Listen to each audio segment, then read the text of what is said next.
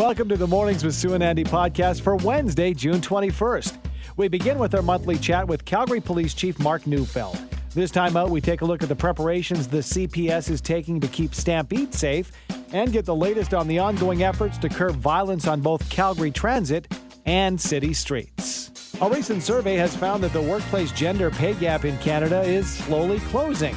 We hear details on the research from Heather Haslam, Vice President of Marketing at ADP Canada. Safe drinking water is an essential human right, but Canada's Indigenous community is still struggling to access this basic need. We discuss the issue, which has impacted some Indigenous communities for decades, with Melissa Mbarki, Policy Analyst and Outreach Coordinator for the Indigenous Policy Program at the Macdonald-Laurier Institute. Every month, we have the opportunity to chat with Calgary Police Chief Mark Neufeld and look at the issues facing the city of Calgary. Chief Neufeld with us once again. Good morning to you. Good morning, Andy. Well, let's get right into it. I know that you are 365 days a year, your operation and the plans in place for the CPS. And, of course, each and every year we have a 10-day festival here in the city. Stampede 16 days away. So I'm wondering, any different preparations from the CPS view when it comes to Stampede? What sorts of things do you folks focus on? Yeah, great question. I don't think there's too much different this year. I think probably things changed a bit during the pandemic, but we're certainly expecting, a return to pre-pandemic levels of attendance. And so, in effect, Stampede becomes the third largest municipality in Alberta every day when people go through there. So we basically create an additional district, Andy, basically, so we can continue policing operations in the city, but then actually separately look after Stampede for that 10 days. So again, we expect the numbers will be very strong this year, similar to pre-pandemic levels. And our folks will be out in full force, both visibly in uniform and as you'd see, and actually covertly. There'll be a covert presence too that you won't see, but working with our public safety partners to make sure everybody's safe during Stampede. Chief, you mentioned the focus at Stampede Park and the just a large numbers of people there. But one of the bonuses of Stampede, and I think one of the greatest things about it is it goes beyond the Stampede Park gates, all four corners of the city with different Stampede activities. So that must present a bit of a challenge. The different parties, the different pockets, the different drinking holes. Yeah, for sure. It presents challenges, but at the same time, presenting opportunities. We have a very strong community-based policing model here in Calgary, and I think our members look forward to the fact that most of Stampede, involves visitors coming to Calgary. It involves people becoming engaged in sort of the Stampede mindset and that sort of thing. And most of that is positive. Yeah. And so at the end of the day, yes, we do have some issues with, consumption and there are some challenges that arise, but really the opportunities are greater than the challenges. And so we've seen this movie, many times in the past, and I think we're pretty well placed to address the issues, but we always do encourage people to sort of celebrate responsibly and get involved responsibly and make sure if you're going to be drinking, you're not driving and this type of thing. All right, switching gears a little bit, is talking about the seasonality of policing, and we have the opportunity to speak with you again once a month. And I know around the winter months we talk about things like Operation Cold Start, keeping our cars safe and being sure your car isn't taken away nefariously. The summer is a different season, obviously, and we're kicking off summer just less than 2 hours from now, the new season. What crime trends do we tend to see this time of the year? What are you folks going to be looking for? Yeah, you're absolutely right. In a city with 4 distinct seasons, we do see trends. So in the summer, typically what we look for is you'll see lots of advertisement around like the 9 p.m. routine and that type of thing. And it's really just a mindfulness around crime prevention. I think in the summertime, kids are outside longer. We're outside in the yard. We leave things outside, whether it be bikes or other sorts of valuables. There's sometimes where people end up leaving their garage door open and we see, crimes of opportunity there where bikes get stolen or leaving your golf clubs in your car, coming home late from a golf game or whatever. So I think there are opportunities just to make sure that you're not a victim of crime by just taking that few extra seconds just to, make sure your things are secure and just to be mindful, have one last look around about what actually could be a target for thieves and make sure that you sort of eliminate that. All right, big picture. We want to talk about something that's been recurring, and we've talked about several times on this program with you, Chief, which is the safety concerns, crime on the streets. I believe in the past handful of days or a week, we've seen an attack with a pellet gun, a car set on fire. Are we making progress when it comes to street violence and, further to that, violence on transit and security on transit? Yeah, those are a couple of sort of different issues, but I think you're absolutely right. Like some of these things are gaining significant attention with the public, as they should, because they're disconcerting. You sit back and think about the kids yesterday driving around down south, shooting people with what turned out to be an airsoft gun. And you just kind of sit back and think, what are you thinking? For the people that were on the receiving end of that, like, you don't know, we know now in hindsight that was an airsoft pistol. But at the end of the day, like, if you're out on the street, I can't imagine the impact on people that are just, going about their day. And then something like this is happening. So pretty shocking. I think the numbers for sure, like if you look at the numbers in terms of the crime trends, yes, I think we're making progress. But if you look at the individual incidents that happen, some of them are just so outlandish that you can't help but think, man, like what is going on? But I think we are seeing, since the pandemic, we've seen a decline in sort of mental health and cohesion, I think, in some ways in the community. And we've seen some of these crimes and some of these incidents happen where it just seems like this is bizarre.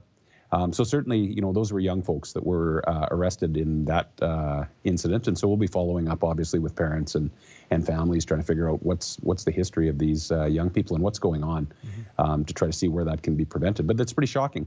But the public spaces that you're talking about, lots of focus has gone into public spaces, transit being one part of that. But we know that when we put pressure on, transit property, that there is some, and there's also some seasonal movement, I think, into community, and we're seeing that now, given the summer and the warmer temperatures. So we're just adapting to all of that as we see the issues move around, and the pressures move around. We move with it, and again, we're leading with compassion, as I've said before, trying to connect people with services that would actually get them out of a life of addiction or petty crime or whatever, but following up with enforcement. Some folks don't want to be receiving any services or cooperating, and in that case, we'll just deal with the behavior that we're experiencing. Chief, it's unfortunate that we deal with online crime and the online scams, what have you. Boy, they can be quite sophisticated. And I was reading yesterday, one of my Facebook friends saying on Marketplace, taken for some bucks when it comes to picking up an item. I'll send you an e-transfer, and didn't send the e-transfer. And I'm just wondering if you can give some clarity as to where the Calgary Police Service comes in when somebody gets scammed online. For example, this is just one example on a Facebook Marketplace. I think maybe some citizens might think, well, the Calgary Police Service might not be able to help me. This is something that happened online. Can you tell us about your reach when it comes to the online world and perhaps an online transaction gone wrong? Yeah, we do have reach there where it comes to that. I think a lot of crimes that in the past would have been, person to person or involve individual transactions are now occurring online. And so we do have the ability to help out with those types of crimes. But I'll tell you where the focus is really, Andy, is around, you'll see a lot come out from the police service around trending when we see people being victimized like this online. So lots of prevention information for folks about how to avoid being victimized, because you can imagine that if there's high amounts of victimization for low dollar amounts, it doesn't change the impact on individuals, but we won't be able to have the capacity to intervene in all of those. So at the end of the day, we really do focus on trying to help people to transact safely. We know lots of transactions happen online, whether it be Marketplace or Kijiji or other online platforms. And so we really want to get information out there about how people can do that safely and avoid being victimized. Just before we let you go, Chief, I'll give you an opportunity. We've been putting it out to our listeners this morning. Of course, summer arriving at 8:57 precisely this morning. It's fine to say, that it's summer solstice and that's the time on the clock. But for you, what is that sign of summer that makes you think, okay, we finally made it to the season, whether it's fresh cut grass, smell of a barbecue? What's on your list? Well, I love all those things. I heard you talking this morning about the folks that live out on the patio, and that's us. So we've been actually really fortunate because of the great spring that we've had. But for me, I actually think that Stampede is a big marker of summer, just in terms of living in Calgary. So we've had a great spring, but I think just moving into summer, there's just something good about summer. The longer days, the ability to get out and do more things, and so I enjoy all of that. So, but for me, Stampede's probably the big marker. Yeah, I think for a lot of Calgarians as well, the same thought. Thank you so much, Chief. We appreciate your time. All right. Have a great day, Andy. You too. It is Calgary Police Chief Mark Neufeld. According to a recent survey by ADP, the gender pay gap in Canadian workplaces appears to be gradually narrowing. With insight into the findings, we are joined by Heather Haslam, Vice President, Marketing at ADP Canada. Good morning to you, Heather. Thank you so much for having me on, Andrew. Thank you for being here. Before we get into the survey, can you explain what ADP is to our listeners? Absolutely. So ADP is an HR leader in the Canadian market. We're a global company, but our focus is to ensure that Canadian employers have all of the tools that they need to support their team, their members, all the way from recruiting to retirement.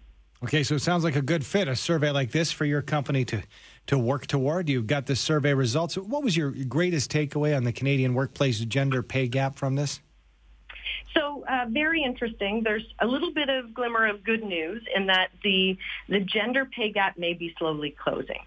But what we're finding is that working Canadians who self-identify as women still report on average earning 21% less than workers who self-identify as men. It's down from 24% last year, so there's that glimmer of good news. But the issue is that there's still a very significant pay gap between men and women working in Canada today. Okay, Heather, you got this data, different industries. You crossed these different industries to get this data. So you must have some factors considering these different compensation. You have these. What I'm getting at is you have these different industries, but you had to get the answers you need. So what were the factors? What did you look at? So we looked at a number of things. One of the things that we tapped into in the survey was understanding what kind of impact it would have on employee retention. So by asking the question about, hey, if you understood that in your current job, a colleague of a different gender but equal standing was paid more, according to those the respondents in the survey, 50% would actually leave that organization, which is quite significant. And what we're also finding is that the younger generation in the workforce are really voicing stronger positions. When we looked at generation, almost 2/3 of Gen Z and more than 50% of millennials pointed that they would consider leaving their role of salaries if there was inequalities across genders. All right, over these different industries and sectors, did you find that some showed more significant reduction in gender pay gap, or was it across the board?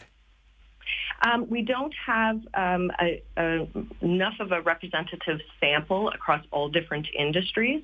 We did look at both part-time working Canadians as well as full-time working Canadians, but we don't have data that really understands by industry or by vertical, if you will. All right. Did the survey, identify the underlying causes or drivers behind this narrowing, moving in the right direction, but do we know exactly why? I mean, that's a history question, Andrew. In terms of the why behind it, what we realize is a couple of good things out of the data that Canadians actually trust their organizations to act on inequalities. What we found was 3/4 of working Canadians actually do believe that pay equity is a priority for their organization, which is great, and it's 72% for women. So that's reassuring. What we understand, though, is that while pay equity and equal access to higher paid jobs for all genders kind of remain an ongoing conversation and need to within the Canadian workforce, the insights really point to the role that equal pay could have on employee retention, which is really a big issue for Canadian employers at this point. So you really need to build this culture of inequality and transparency, and we cannot be ignoring this, right? So as more working Canadians are becoming inclined to reconsider their employment based on discrepancies, amongst other inequalities, prioritizing pay equity and embracing equal pay will give organizations this edge on hiring and retaining the best talent. Very interesting as far as those results from your survey. Heather, appreciate that, and a timely conversation as we move further down the road. Thank you so much for your time. I really appreciate you having us, and I look forward to all employers across Canada focusing on this to make sure that next year when we do this again, it's further reduced. And we'll look forward to that conversation in 12 months. Thanks, Heather. Thank you.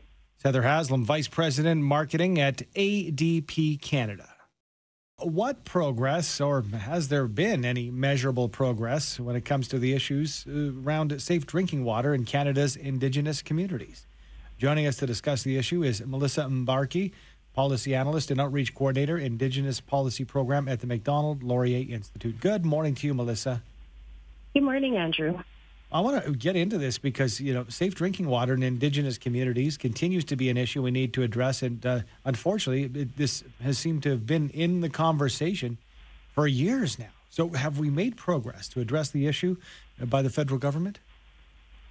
We've made some progress, and it's considered progress because these are projects that have spanned years, if not decades. And so some communities have received clean water, and others are still on the list. And the longest standing water advisory is the Neskatanga in Ontario. They've been on a water advisory for almost 30 years.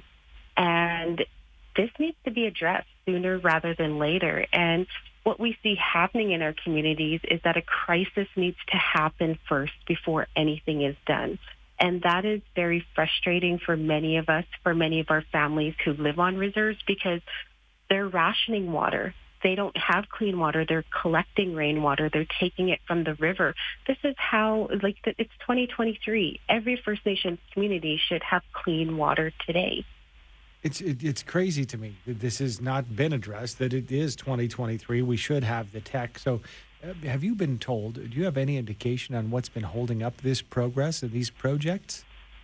So what I've seen is that the money goes through the federal government first. They're the ones that decide how to address each community's water issue. Once that's all done, so let's say they allotted $100,000 for a project. By the time that gets to the reserve, almost half of it is spent. And what should be happening is that reserves should be able to go to their own company and say, hey, can you come and look at our issue, give us an estimate, and let us know how long it's going to take to fix. We don't have that autonomy, and that's where it needs to change. We don't need the federal government taking years to make decisions for us. We should be able to call our own water company and say, hey, come and look at this issue. Let us know how long it's going to take to fix. But they don't allow us to make those types of decisions. And in the case of the one incident you mentioned, 30 years, this is not party politics because it would have been under the banner of different politicians when you go back 30 years. Exactly. It would have been under different political parties, but nobody wants to address the issue. Nobody's looking at the issue and saying, how can we change this internally? What do we need to do to speed up this process? And how can we be saving costs in this process? None of these questions are being asked right now, and I think the federal government really needs to look at this and really look at how they're going to revamp how this whole process is going, because I've lived under water advisories and these aren't quickly fixed. A simple filtration problem should take less than 3 months to go in and fix and hook up and kind of look at the water treatment plant. It shouldn't take 3 years in our instance to change a water filter. That is just uncalled for, and they need to look at their internal process, and they need to start figuring out where they can do better for First Nations communities. It is indeed National Indigenous Peoples Day, and we are speaking with Melissa Mbarki, Policy Analyst and Outreach Coordinator, Indigenous Policy Program at the Macdonald-Laurier Institute.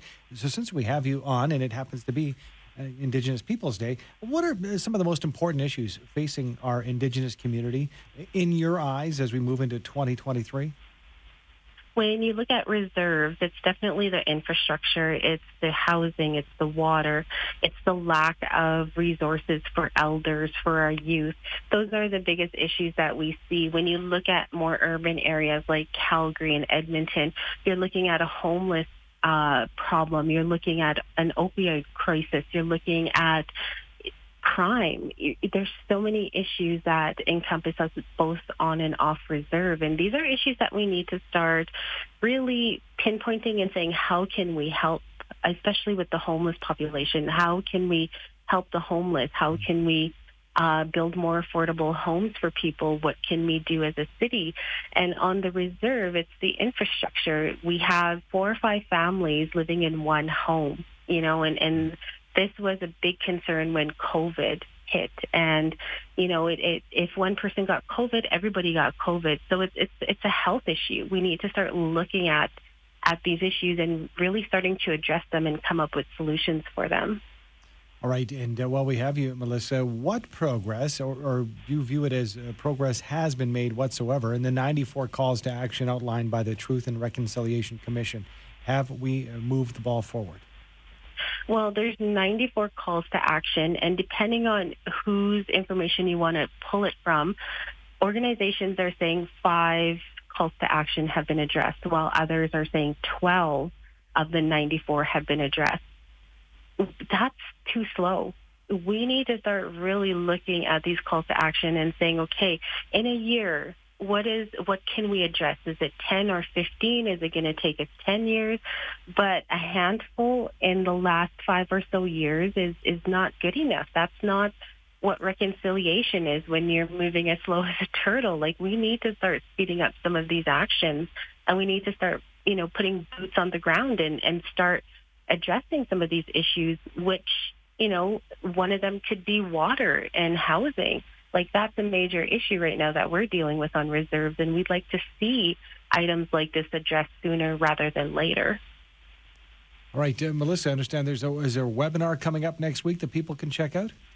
Yeah, so we have a webinar coming up next week on Tuesday, and it's going to address the water issue that we're seeing. It's going to come from different perspectives. My perspective is living with the water issue and what that did to me and my family in terms of health. Another panelist works directly with reserves, and she's done a lot of construction. She's worked on water projects throughout Canada, and she brings a perspective of what is the government lacking? What should they be doing differently? And the third panelist is actually pretty interesting. He helped bring clean water to his community without the help of the federal government. So his story is quite interesting, and he's a residential school survivor. He brings a different perspective. So it's going to be it's going to be an interesting webinar, and it's going to have a lot of different voices. And I think Canadians will really see what the issue is once we get our stories out there. All right. So if we want to take part in the webinar, Melissa, where do we go? Where can we find more info? The link is on the Macdonald-Laurier Institute, and when you sign up, you can watch it live, or you can watch it at a later date as well, because they do post the webinars on YouTube. So even if you can't make it that day or Tuesday morning, it will be posted at a later date, and it would be available to view as well. All right, that's Macdonald-Laurier.ca. Thank you so much, Melissa. We appreciate your time this morning. Yeah, thanks for having me on your show. That is Melissa Mbarki, Policy Analyst and Outreach Coordinator, Indigenous Policy Program at the Macdonald-Laurier Institute.